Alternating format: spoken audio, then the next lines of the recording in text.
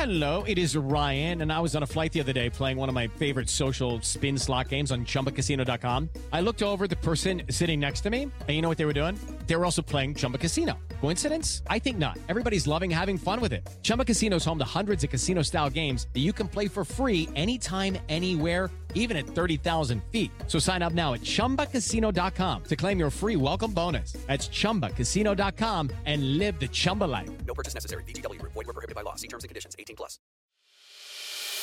As a longtime foreign correspondent, I've worked in lots of places, but nowhere as important to the world as China. I'm Jane Perlez, former Beijing bureau chief for the New York Times. Join me on my new podcast, Face Off, U.S. versus China, where I'll take you behind the scenes in the tumultuous U.S.-China relationship. Find Face Off wherever you get your podcasts.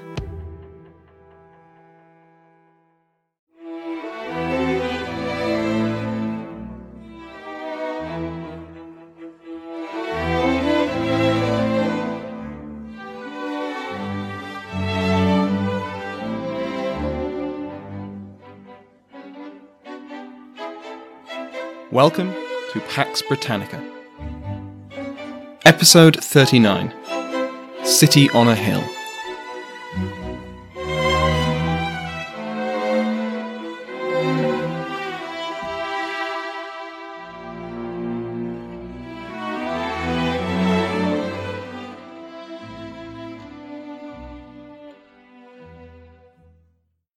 Welcome back to Pax Britannica. Last time, we covered the broad strokes of the historiography of the period, the Whigs, the Marxists, the Revisionists, and those that followed. We also looked at the financial and political reforms which Charles began to implement in the early years of his personal rule. Notably absent from that episode was any discussion of the religious aspects of the new regime. In spring 1629, a libellous pamphlet was posted on St. Paul's Cross in the centre of London. It attacked Charles for his dissolution of Parliament, for tolerating and supporting heresy, and in so doing abandoning the true religion. He had dispersed Parliament and imprisoned its members merely for trying to purge and reform the Commonwealth of idolatry. For these sins, Charles was, quote, "therefore no king, nor they any longer his subjects." This was one of many such attacks posted all across London over these few months. One, left at the door of the Dean of St. Paul's Cathedral, accused Bishop Laud of being the fountain of all wickedness, while another had been posted at the Exchange, built by the Earl of Salisbury during the reign of James.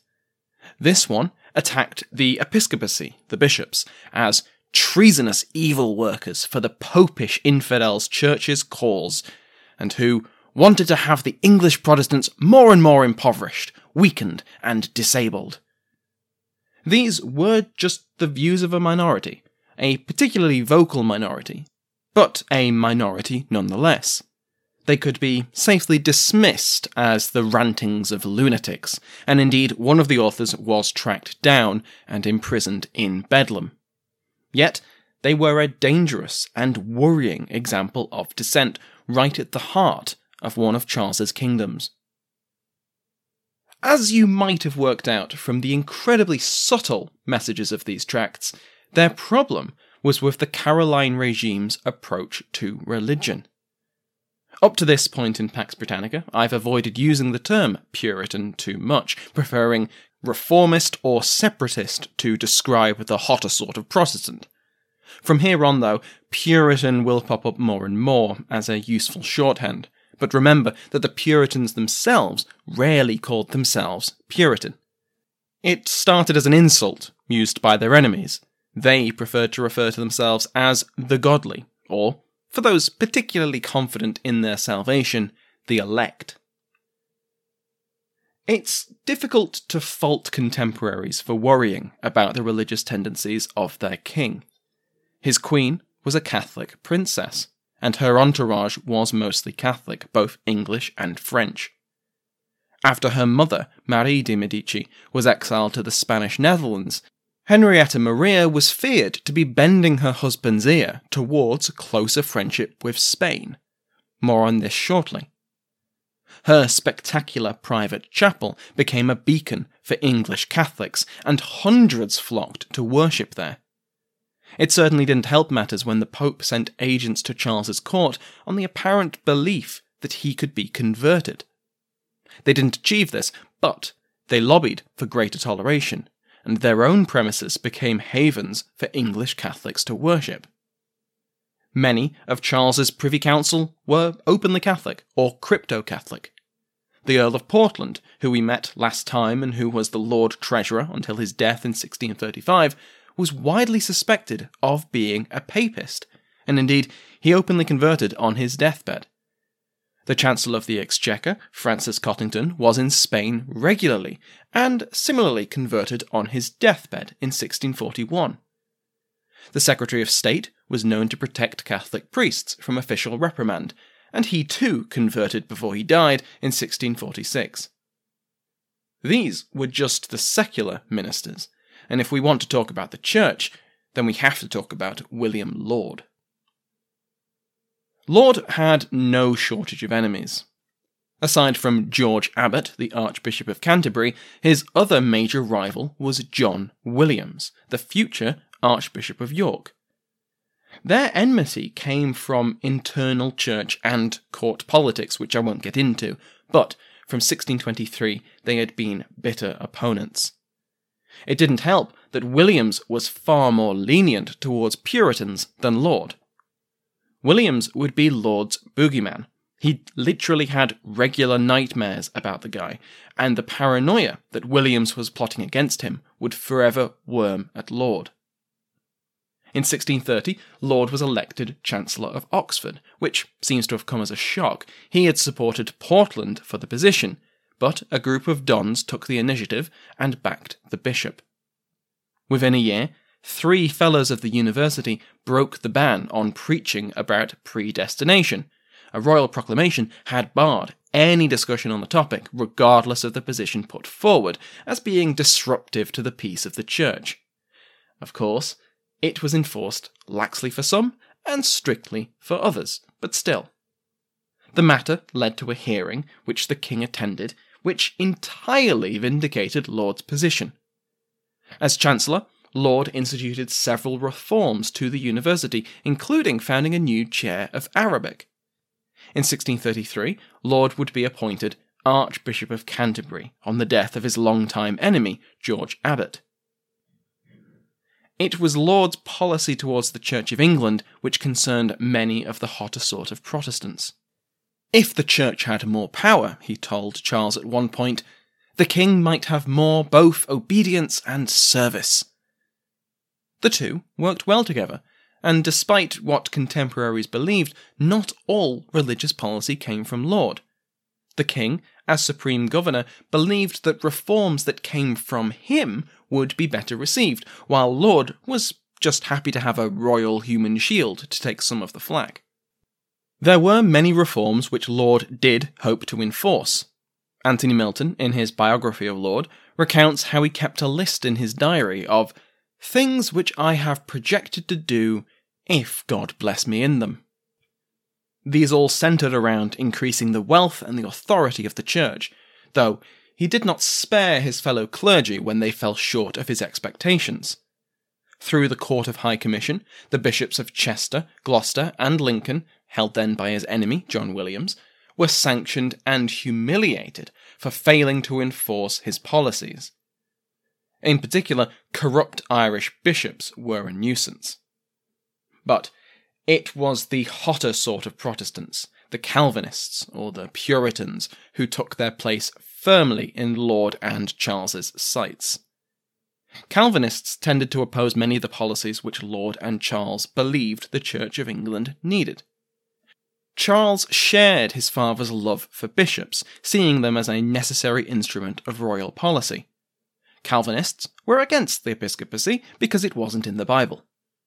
Laud ordered the renovation and restoration of many church buildings, returning them to places of beauty. Stained glass was returned to windows, statues reappeared, and murals were painted over whitewashed walls. Ceremony returned to Church of England services. Priests wore the surplice, and the communion table was to be moved out at the central aisle, railed off, and covered in a cloth. For Laud, this was about showing due respect to worship and strengthening the high church, the hierarchy, ceremony, and the prestige of the Church of England. Calvinists saw all of this as a step backwards, as a step towards papist idolatry, not just unnecessary to the true religion, but a bastardization of what the Reformation had been about. Laudianism, the term attributed to Laud's theological position, was anti-predestination. Calvinist orthodoxy insisted that there was an elect, chosen by God to be saved, and everyone else would be damned. This had worrying implications. Not only did it consign the bulk of the population to damnation, regardless of their acts in life, but those who believed themselves to be among the elect could act however they wished. Possibly more important for Charles and Laud was that if salvation and damnation were completely out of anyone's control but God, then what was the point of the church? If predestination was accepted as true, then the role of the clergy in shepherding their flocks to salvation was redundant. In purely political terms, this would weaken a central pillar of royal government. Theologically, if predestination wasn't true, as Laud and Charles believed, then those arguing for it were putting souls at risk through false belief. This is all to say that, in matters of religion, these were not solely academic disputes. These had serious consequences, both in this world and the next. Now, there were fears, as we talked about earlier, that the king was being led astray by his councillors, especially when there was no parliament to speak for the commonwealth of the kingdom. Henrietta Maria was suspected of being a champion of Spain. Now, her mother was in Spanish care.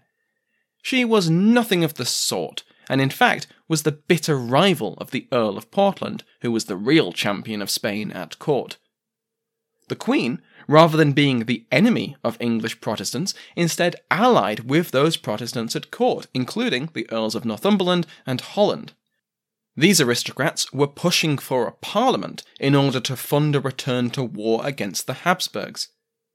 Regarding the charge that Laud was an Arminian, which was a Dutch heresy, while Laud did protect and support Arminians, I've not seen anything to prove he was, without a doubt, actually an Arminian, and he repeatedly swore he was not. But whether or not he was is irrelevant to the fact that many vocal opponents believed that he was. He claimed to enforce policies against Puritanism and anti-Arminianism because he saw it as a threat to the established church, which did share some Arminian tenets, not because of any love of Arminianism itself. Catholics were simply not seen as a threat in the same way by the court. Half of them were Catholic after all. This double standard rubbed a lot of people the wrong way. Here were good, godly men and women being punished for fighting for the true faith. And yet Catholics could practice and preach in the capital, with officialdom giving them a wink and a nod. It was infuriating, and for many people, this was a sign that the Church of England was not only under bad management, but it was straying from the path of the Reformation. It didn't help that Laud and Charles never doubted their own Protestantism. They weren't quasi-Catholics, and so they never felt the need to adequately explain their actions or otherwise alleviate the worries of their English subjects. They were right, the people complaining were wrong, and that was the end of it. But it wasn't the end of it. Thousands of people would look at the Church of England under Charles and see it as the first steps of a resurgent Catholicism. God's displeasure with the regime seemed apparent. England's traditionally dominant industry, textiles, had suffered a recession, which led to a spike in unemployment between 1629 and 1631. Plague resurfaced again and again, while harvests were either below average or failed entirely from 1629 until 1639. There were plenty of real explanations for these events, and many of them were out of Charles's control. To contemporaries, there were much simpler explanations. Puritans blamed Charles's rule for these signs of divine displeasure, while the regime blamed religious dissidents for undermining peace and stability. Hey guys, it is Ryan. I'm not sure if you know this about me, but I'm a bit of a fun fanatic when I can. I like to work, but I like fun too. It's a thing. And now the truth is out there. I can tell you about my favorite place to have fun. Chumba Casino. They have hundreds of social casino style games to choose from with new games released each week. You can play for free anytime, anywhere. And each day brings a new chance to collect daily bonuses. So join me in the fun. Sign up now at ChumbaCasino.com. No purchase necessary. VGW Group. Void where prohibited by law. See terms and conditions. 18+. Was the Sphinx 10,000 years old? Were there serial killers in ancient Greece and Rome? What were the lives of transgender, intersex, and non-binary people like in the ancient world? We're Jen. And Jenny. From Ancient History Fangirl. We tell you true stories and tall tales of the ancient world. Sometimes we do it tipsy. Sometimes we have amazing guests on our show. Historians like Barry Strauss, podcasters like Liv Albert, Mike Duncan, and authors like Joanne Harris and Ben Aronovich. We take you to the top of Hadrian's Wall to watch the Roman Empire fall at the end of the world. We walk the catacombs beneath the temple of the feathered serpent under Teotihuacan. We walk the sacred spirals of the Nazca Lines in search of ancient secrets. And we explore mythology from ancient cultures around the world. Come find us at ancienthistoryfangirl.com or wherever you get your podcasts. As we covered in episode 34, the Massachusetts Bay Colony had been established as the 1620s became the 1630s. In contrast to Plymouth Colony, which, as Richard Middleton puts it, had few ambitions other than to survive and worship in their own fashion, the Massachusetts Bay Company was to be a city on a hill, to set an example to the world. We left John Winthrop as he and his party founded the settlement of Boston. Boston wasn't the only settlement established by this expedition, as there simply weren't enough resources for everyone. Groups as small as single families applied for a grant from the council, chose a minister, and set up new communities all across the bay. The local Native Americans had not recovered from the diseases of the last few decades, and were persuaded, or forced, to accept the new arrivals. There were still deaths among the colonists from exposure and disease, but the Massachusetts settlers had several advantages over their colonial predecessors. Firstly, they had colonial predecessors. They knew from their experience the very real danger of unpreparedness, and so arrived with every possible tool and supply they could need. The climate was also in their favour. For starters, Massachusetts wasn't as swampy as Virginia. Also, they'd arrived in the spring, and so had time to prepare for winter, unlike their neighbours at Plymouth 10 years prior. These neighbours were yet another advantage that the MBC could call on, and they could rely on their support.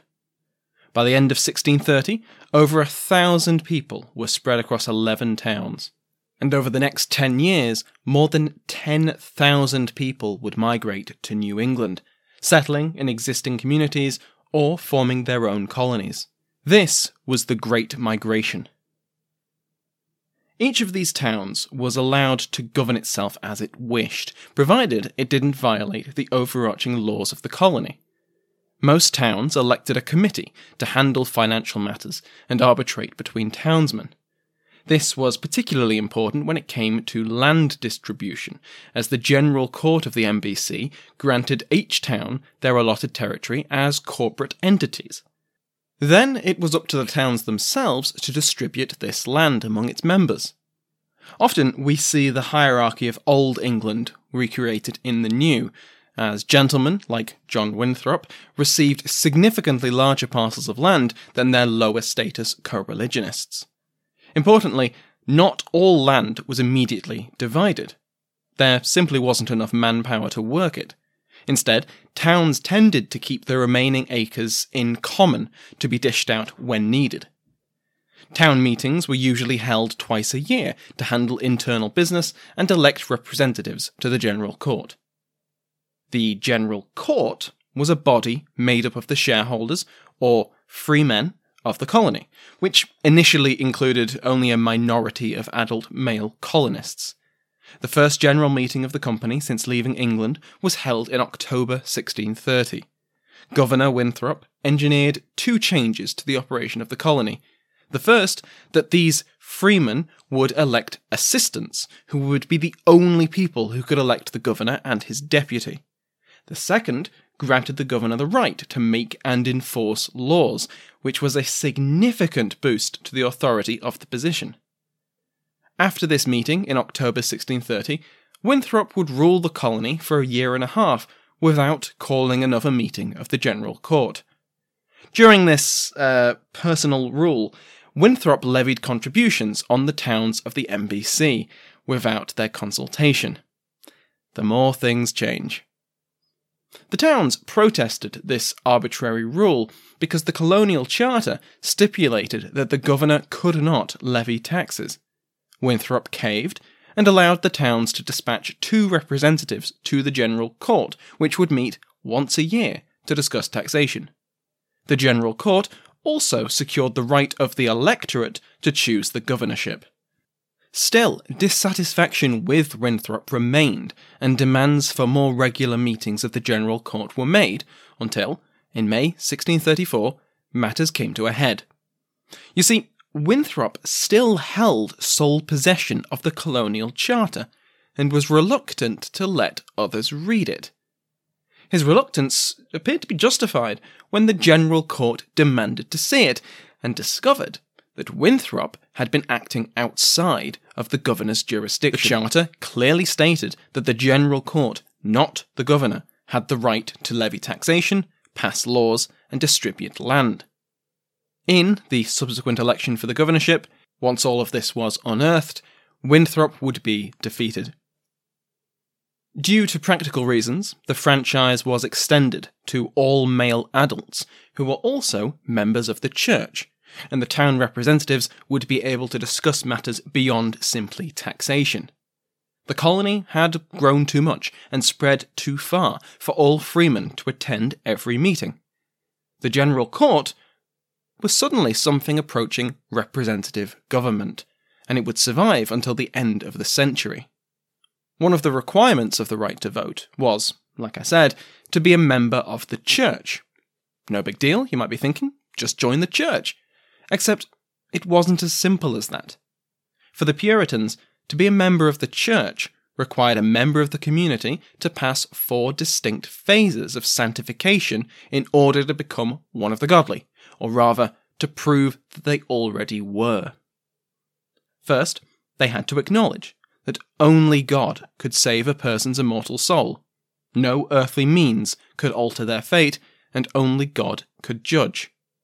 Second, they had to show that they truly wished to be saved. Thirdly, they had to convince a panel of church members that they had been visited by the Holy Spirit. This could be a bit tricky, as you might imagine. If they'd managed to do so, then they reached the 4th stage, sanctification. This indicated that they were of the elect. They were God's chosen. Only members of the church, those who had gone through this process, could hold office or vote in the MBC. This was to shield the fledgling city on a hill from the sinful natures of the unelect in the colony, be they servants who had little choice but to follow their masters, settlers who had arrived for base financial motivations, or other members of the community who failed to live up to the moral standards of the Puritans. These moral standards were enforced by law. Gambling, drinking, sexual misbehaviour, and other earthly vices were outlawed, while church attendance was compulsory. This last bit is another similarity between the New England Puritans and the regime they had hated so much. Whether the Massachusetts Bay Colony was a theocracy is something of a debate, but many of its early preachers proudly claimed as much, even if ministers were specifically banned from holding political office. Punishments for these moral crimes were inflicted according to biblical law, not English common law, and the whole enterprise was envisioned as a project in founding a godly society. The church and state were intertwined, inseparable, in a way, again, not dissimilar to England. As Middleton puts it, the church existed to enunciate the moral law, the state to enforce it. The explosion of population cannot be explained solely through migration, though that was a huge part of it. One significant difference between the colonies of the MBC and those of Virginia, Barbados, or other purely commercial colonies was demographic. By and large, those who made the journey to settle in New England came as families. Virginia de John Anderson's fantastic book, New England's Generation, highlights that the typical migrant family was complete, but not completed. As in, they were made up of a husband, a wife, and one or more children, but the parents were still young enough to reproduce. There are many cases of multiple generations of the same family migrating as one. What was more, the demographics of the unmarried were much more evenly distributed between male and female than other colonies such as Virginia. In Virginia, women were said to be scarcer than corn or liquor. Professor Anderson quips that if that was the case, then they were more abundant than Bibles in New England. Virginia had 4 or 5 men for every woman, a serious bottleneck in population growth. In New England, they were roughly half and half, a situation much more in line with Old England, and a firm foundation for the demographic boom of the next 10 years. Financially, the colony would only have a steady source of income after events entirely outside of their control, namely the explosion of the population of the English West Indies. These tiny islands cultivated a variety of New World products, including tobacco, and their indentured labourers needed feeding. Over the next decade or so, sugarcane would arrive in Barbados and would turn the tiny island into a commercial hub, increasingly fueled by the labour of enslaved Africans. The Leeward Isles and eventually Jamaica would follow this same path to financial dominance through sugar and enslaved labour. The New England colonies slotted into their place in this English Atlantic world through their fishing industry, which gave the region the financial sustainability it desperately needed. At this stage, then, it's important to see the mainland American colonies as islands in an English archipelago which spread across the Atlantic. All this land, and all these people, meant that soon the Massachusetts Bay Colony outgrew itself. Next week, we will see the unity of the colony fracture as New England yet again mirrored the Old. Theological disputes, and the question of what was the true religion, will shatter this uniformity. Thank you to my entire House of Lords, particularly the King's favourite, Andrew Shoemaker, the Royal Headsman, executed today, the Duchess of Devon, Michelle Gersich, the Duke of Clarence, Rory Martin, the Marchioness of Scullion, Lady Jennifer, the Marquess of Hereford, Christopher Remo, the Marquess of Queensberry, Brent Sitz. Since last episode, the peerage has expanded, and now please welcome the Earl of Northumbria, Tim, the Earl of Gloucester, John Neilson, the Earl of Norfolk, Ross Templeton, and Lord Jackson, Baron Sam Jackson. Also, the Baron Macross has been promoted to the Viscount of Macross. If you want to join their ranks, just go to patreon.com/Pax Britannica. Every patron gets an ad-free feed, which you can put into any podcatcher. Alternatively, if you want to support Pax Britannica without spending any money, please consider recommending it to a friend, or sharing it on Facebook or Twitter, or particularly Reddit. Just earlier today I saw someone recommending Pax Britannica on Our History, which was Amazing. You know who you are. Thank you so much for that. That makes my day. And, as always, reviews are so welcome. They are such a treat to read. The intermission music in today's episode was provided by Sounds Like an Earful. Thank you again to my entire House of Lords, and to you for listening.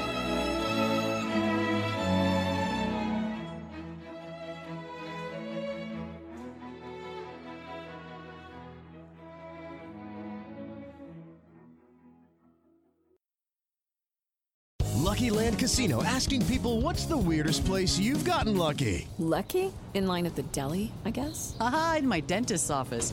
More than once, actually. Do I have to say? Yes, you do. In the car before my kids' PTA meeting. Really? Yes. Excuse me, what's the weirdest place you've gotten lucky? I never win and tell. Well, there you have it. You can get lucky anywhere, playing at LuckyLandSlots.com. Play for free right now. Are you feeling lucky? No purchase necessary. Void where prohibited by law. 18+. Terms and conditions apply. See website for details. Hello, my name is Matt, host of the Pirate History Podcast. Pirates rank among the most mythologized and romanticized of all historical figures. It can become easy to forget that pirates were real people that had real-world concerns. If you like tales of high-seas adventure, daring do, and also want to learn more about who Blackbeard supported to be king, you can learn more about all of that at the Pirate History Podcast.